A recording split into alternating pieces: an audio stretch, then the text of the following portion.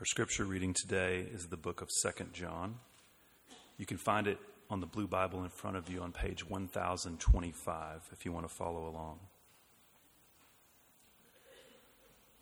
The elder to the elect lady and her children, whom I love in truth, and not only I, but also all who know the truth, because of the truth that abides in us and will be with us forever.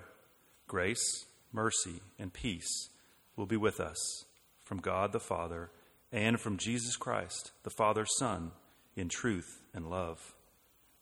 I rejoiced greatly to find some of your children walking in the truth, just as we were commanded by the Father. And now I ask you, dear lady, not as though I were writing you a new commandment, but the one we have had from the beginning, that we love one another. And this is love, that we walk according to his commandments. This is the commandment, just as you have heard from the beginning, so that you should walk in it.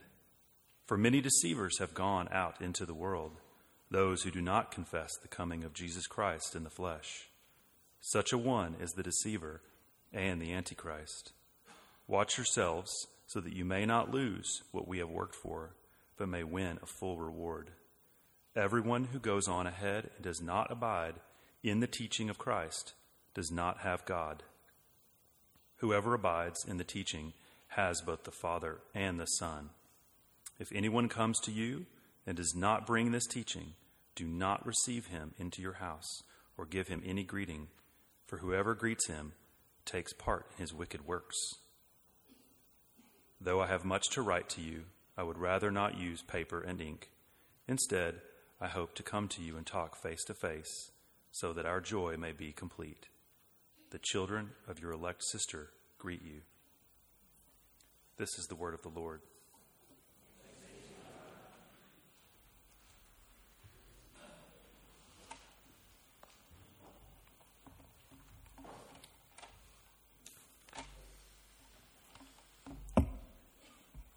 Good morning. Can you hear me okay?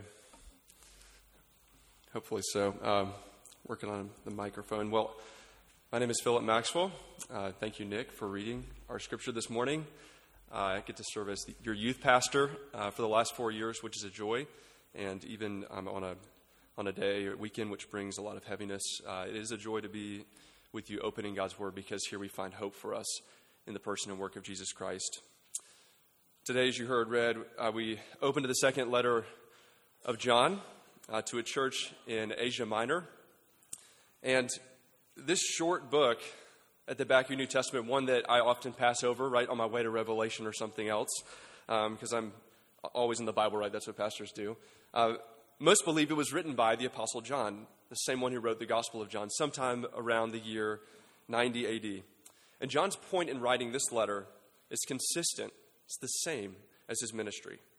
It's very him, in other words. And his point, the only way to be the people of God, to be people following Jesus together, as he says in verse 7, is to claim that Jesus Christ has come in the flesh.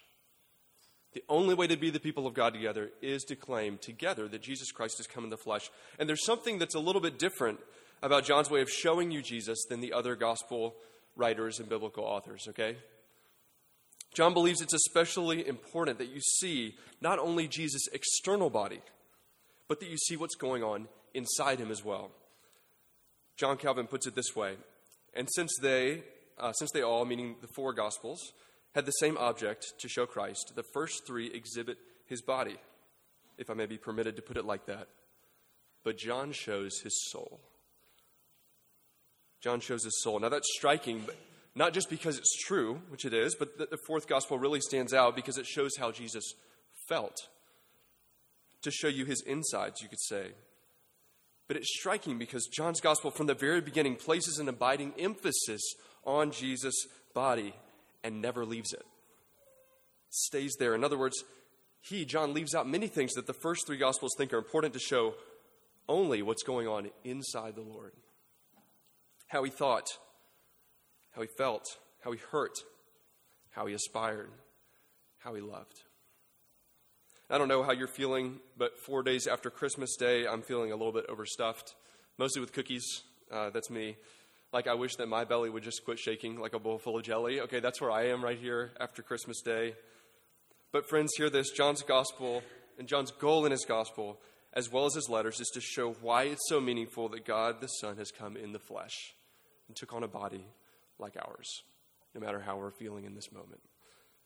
And all of this stems from what we as Christians call the doctrine of the incarnation. This same John, the one who writes our letter today, puts it succinctly, puts it really briefly in the Gospel of John, chapter 1, verse 14, where he writes, "And the Word became flesh and dwelt among us." And listen to me, I want you to understand something about how people would have heard this. This was scandalous to the people who first read it.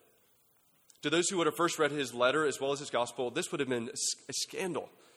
Because John picks up on an old idea common to many ancient myths and creation stories, Roman, Greek, and otherwise, that the gods themselves covered themselves in human bodies and descended to earth and appeared as people, as humans.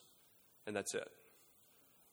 They only appeared to be human. Unique from all previous stories, though, and previous legends, John explodes this idea with one little word: became. Became. The Word became flesh and dwelt among us. Not only appeared to be, not only looked to be, he became flesh. This is what John wants us to see in our passage today in his letter. Look with me, if you have it in front of you there, at verse 7 again, where he says, Jesus Christ in the flesh. It's actually right in the middle of his letter. That's intentional. Well, what is so scandalous about it? Why does he give that statement such a place of importance? Why does he put it at the middle? Well, here's the question for us.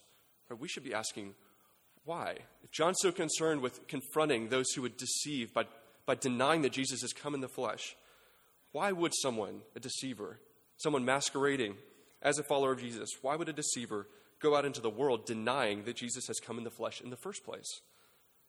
Here's why. Because what we'll see this morning, Jesus come in the flesh is the most monumental claim that the Bible can possibly make. And it's also what is at the very heart of Christianity. It's God's command that's there from the beginning, as John says. And also that he says it's not here new, but old, made new in the incarnation. It is God's love become flesh. That's why his language is so harsh against those who would deny the incarnation. He's not afraid to shy away from scandal. He's not afraid to get in trouble, in good trouble, right? He doesn't resist pointing out in the clearest terms how the incarnation of Christ is like no earthly philosophy or wisdom or story. What does he say? Look back at his letter. He does speak harshly. The person who does not confess Christ come in the flesh is the Antichrist. Another sermon for another day, right? Look down the page. Later, he even says that to separate Jesus Christ from his flesh is to take part in wicked works. It's literally anti-Christ. It is against Christ. Whereas God was once spirit, only spirit, as it were, now and forever, it's wicked, John says, to even suggest that. It's anti-Christ. He's saying that Jesus has so joined himself to our humanity, our fleshiness, that I want you to throw anybody out who denies that Jesus has done that. Can you pause for a moment and just recognize just how absurd that is? Just how great a claim that really is. And I think I don't even have to tell you, because you know it. You know it. There's nothing perfect about being human for us. In fact, there's something profoundly broken about it.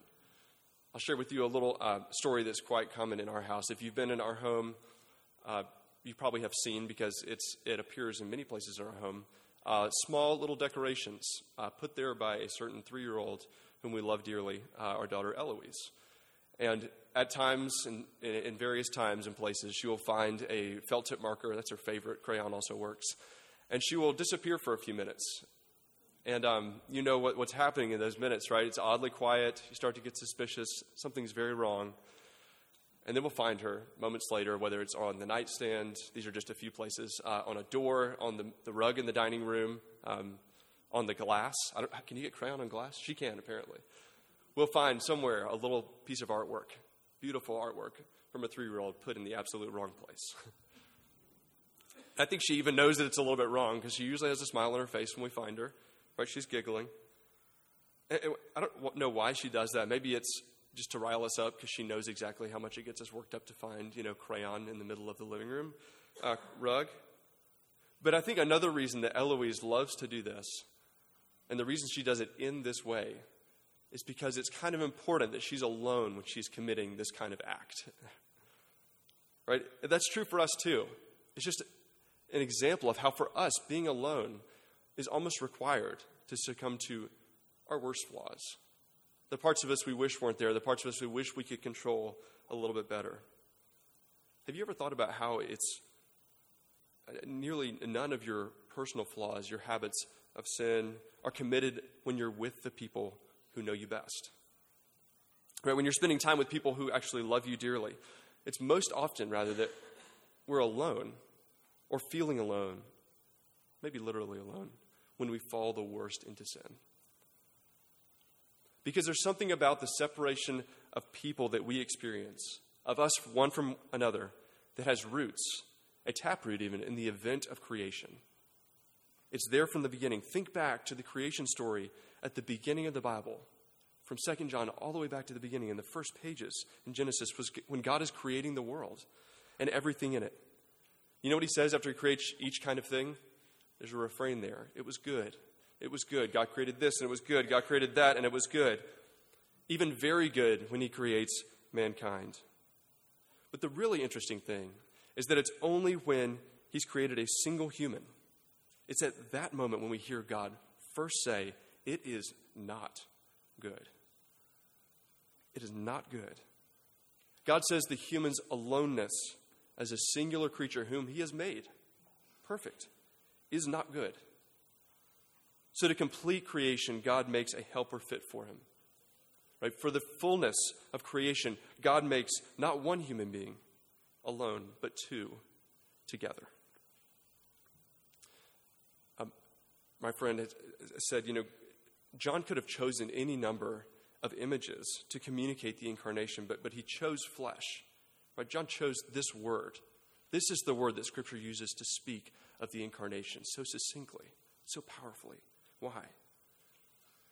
It's really because you cannot get more profane than flesh in the Bible. The way that the Bible speaks about flesh is almost always in terms of intense brokenness, of incompleteness, of what's wrong in the world is flesh. It always has to do with flesh. It comes from flesh. And as we all know, we experience the same kind of separation, the brokenness that comes from living as people in flesh, always in flesh. It exists between us and here. It exists between us and our family members, between us and others, even some we don't know. Sometimes members of the same family, kind of like the scene, we watched it recently in the Christmas movie, Christmas Vacation, right, where Ellen, the mother, and her father, Grandpa, who's home for the holidays, they're walking out the front door to get in the car to do a little Christmas shopping. And Ellen suggests that they wait on her husband, Clark. And Grandpa says, wait on him? He's got another car. He can drive. I need to eat so I can take my back pill. He could drive himself. What's the big deal? What do I have to do with him? Let him fend for himself. Now, I may not be as old, but I think that I'm just as ornery as Grandpa here, okay? I don't think that I'm alone. We constantly want to escape the pain and the numbness and the annoyances of life.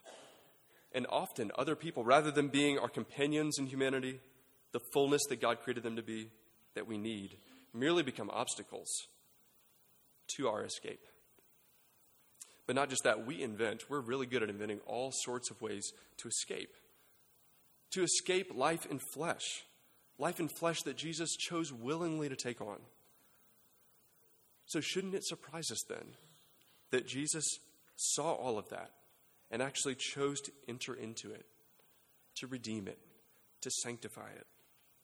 When Jesus became flesh, it means there is no longer anything secular. Right? All is holy. That is the one part of what it means that Jesus became flesh and dwelt among us. God saw all that was wrong. He saw us complaining about each other. Right? He saw us distancing ourselves from each other so that we would protect ourselves, so that we could hopefully have the kind of life free of encumbrance of others, of annoyance. And he chose to enter into that existence, to flesh, to redeem it. All is holy. All the profaneness of existence in a body, in flesh and blood, is now holy. But not just that, the incarnation also means that all that it means to be flesh and blood is now holy too. Not just the flesh itself, but what it means to be enfleshed. And why is that so good for us? Why is that so good for us? Maybe stuffed on Christmas or whatever else we're stuffed on at the moment. Because the vast majority of our lives are spent aching for the things in our lives to actually matter. We really want to live lives that mean something. Where the best parts as well as the worst parts, they really matter. They're not just gone, but they have meaning.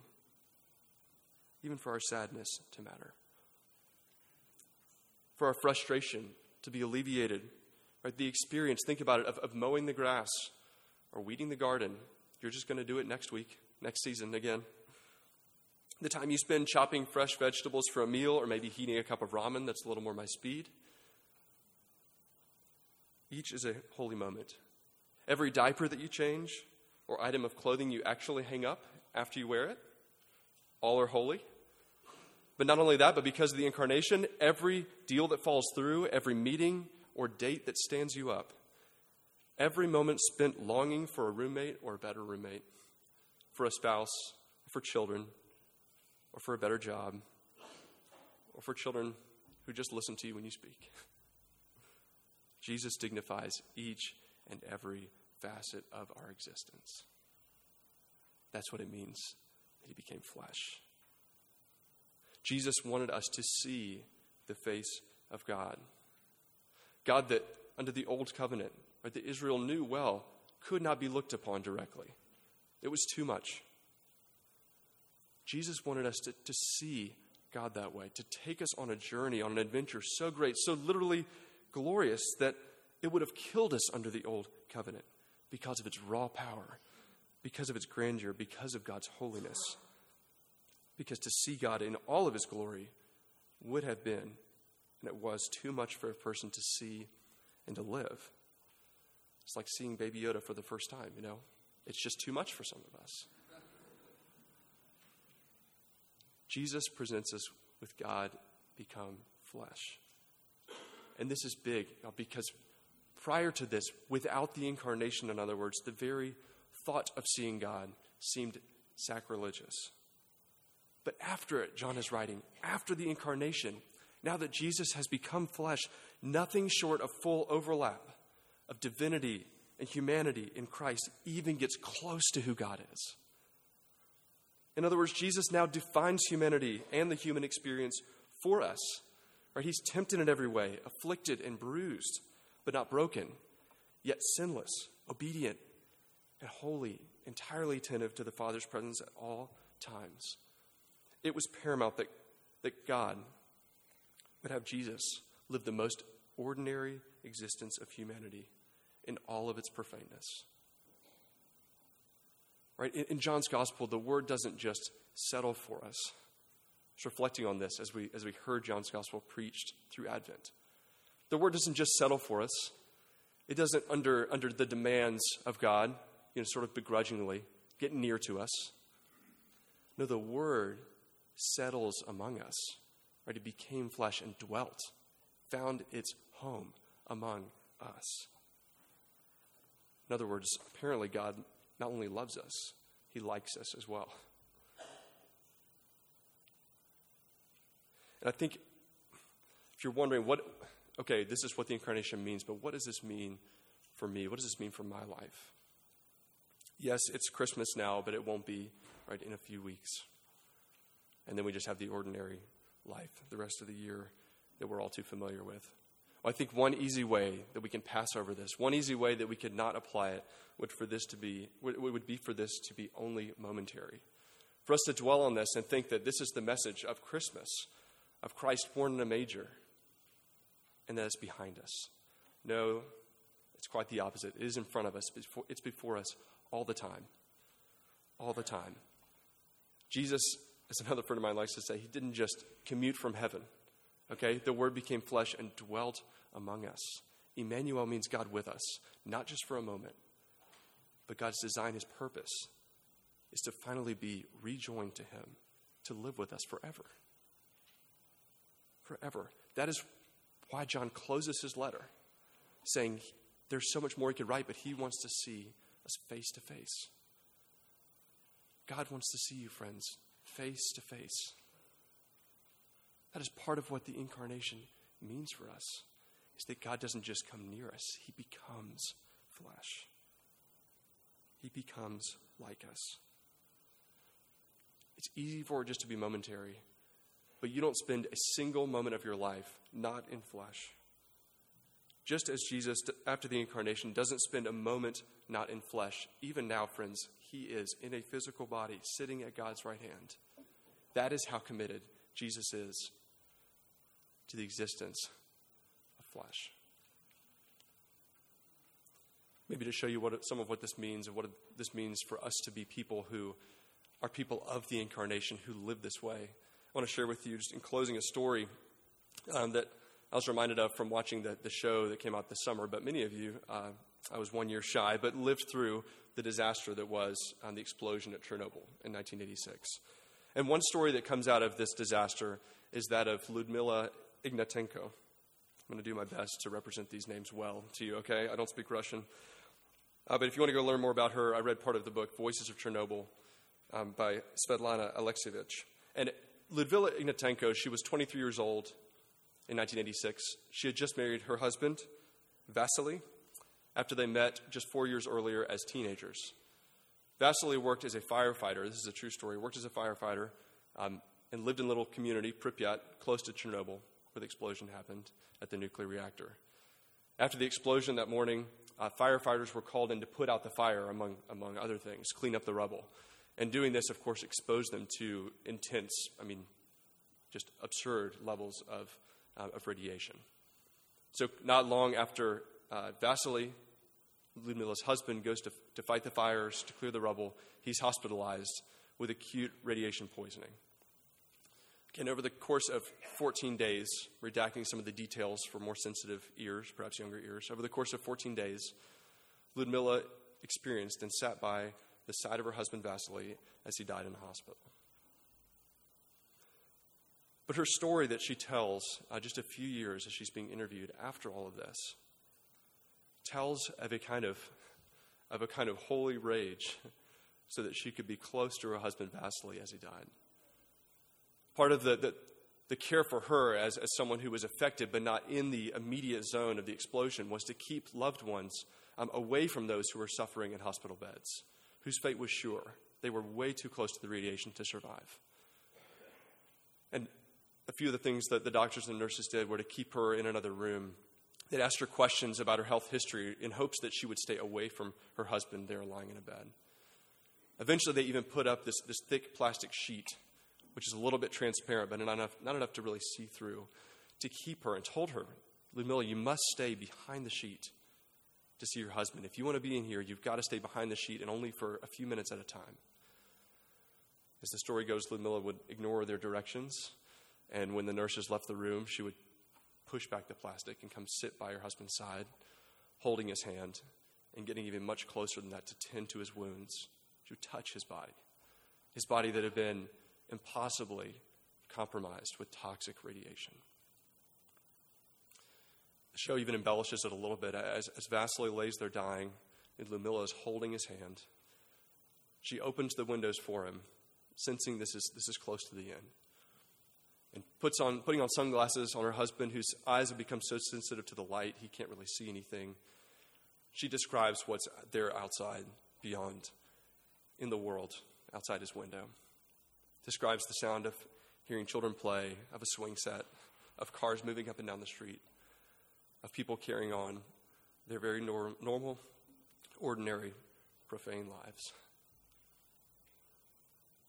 Friends, why did Lyudmila get so close, get dangerously, almost fatally close to her husband in those 14 days that he lay dying? Why did she want to be near him so badly? He was dying quickly. His symptoms made it abundantly clear that he would not survive, not to mention the accident. Do you think that Lyudmila thought that being near him would save his life? What does it even matter that she sit with him if she can't make him even one bit better? The answer is this: the incarnation. Because God has come in flesh and blood, each of her physical acts of love was a holy gift to a man desperately in need of it. Friends, each moment of your life, whether spent receiving an award for achievement or watching your beloved team lose their bowl game, which was after a season that wasn't that good anyway, okay, however you spend each and every moment of your life, each moment is holy. Because of Christ's incarnation, each moment is deeply holy because Jesus took on flesh and blood for that. For life lived right where you are in flesh. More than that, Jesus had to die for that. But more than that, he chooses to love that existence of life in flesh that you and I share, to love you back to life through his incarnation. John ends his letter by saying, much more to write to you, friends, but I'd rather see you face to face so that our joy may be complete. Where was Jesus' face set at the end of his life? The Gospels tell us over and over again, as Jesus nears the end of his life, his face is set to Jerusalem. As he ministers and heals and praises his Father in heaven, and also as he is cursed, as he eats, as he sleeps, as people try to kill him and run him out of town, his face is set to Jerusalem. Why? What's in Jerusalem?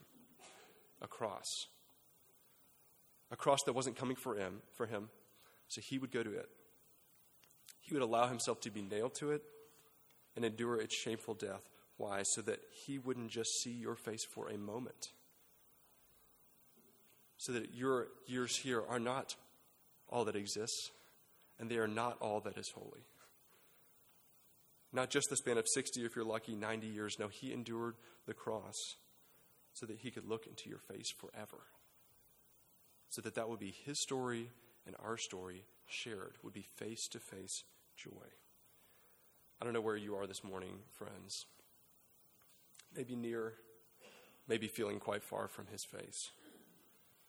But know this, the King of all, very God of very God, put on flesh and blood so that he could set his face to your shame and defeat and take it for you and give you his joy. Hallelujah. What a Savior. Merry Christmas. Let's pray. Father, we thank you for the story of your Son, a story that is not merely a story, but one that reflects the reality of the Son of God who took on flesh. Father, we pray that you would meet us in the normal day-to-day of our lives, that this wouldn't be merely aspirational, wouldn't be something that we hope that is true only, but something that is very much true and that changes each and every facet of our lives, each part, to see how much our lives matter to you, how much we matter to you, because you have loved us with a deep and everlasting love of Christ come in the flesh for us. We pray these things in Christ's name. Amen.